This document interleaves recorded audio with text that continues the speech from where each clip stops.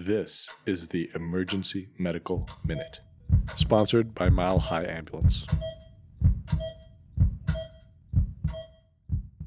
The Emergency Medical Minute is excited to announce that we are now offering AMA PRA Category 1 credits. This is accessible through our online course modules that can be accessed at www.emergencymedicalminute.org/CME-courses, or simply by clicking on the link in our show notes and creating an account.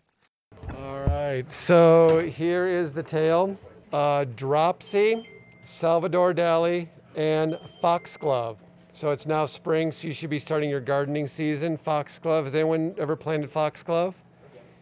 Yeah, so foxglove, kind of a nice flower. It has this like long green stem, little purple like trumpet things that hang upside down. It's biennial, so I warn you, if you plant it this year, it won't flower this year, it'll flower next year. So what does foxglove have to do with anything? Well, it has to do with dropsy. And what is dropsy? Anyone know what dropsy is? It's like an old term from like the 1800s. No one's heard of dropsy? Oh my gosh. So dropsy is like when you have congestive heart failure, like swelling of the limbs, shortness of breath. And they used to call it the dropsy. And then early in England, they made potions using the leaves from foxglove to treat dropsy. And in 1775, this guy, William Withering, actually he was the one who first started doing it, and they isolated the cardiac glycoside in 1875. Anyway, that's not important. The important thing is the foxglove has this stuff that is like a digitalis, digoxin. And so what that does is it inhibits one of the ion exchange things between potassium and sodium.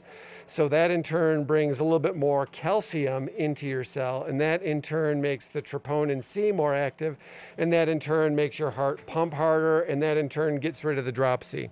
So they used to make a potion of the foxglove leaves, drink this foxglove tea, get rid of the dropsy.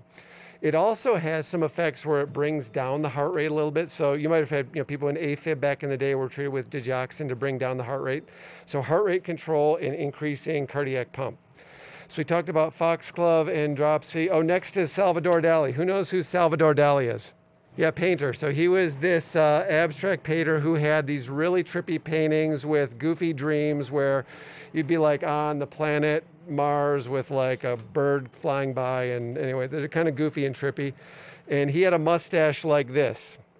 It was a very fancy mustache. And if you look at an EKG on someone who is on digitalis, the EKG looks like a Salvador Dali mustache.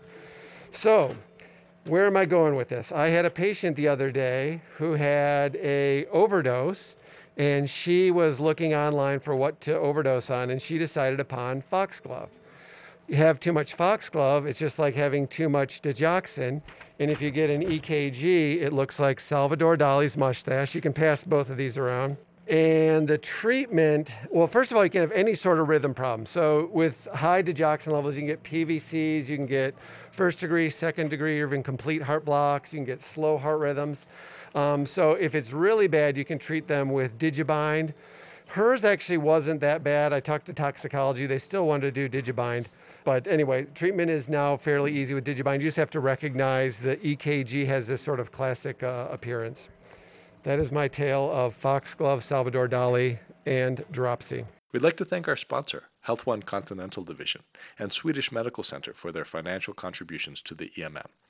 Donations from them and listeners like you make it possible for us to fulfill our mission of producing and spreading free medical education to the masses.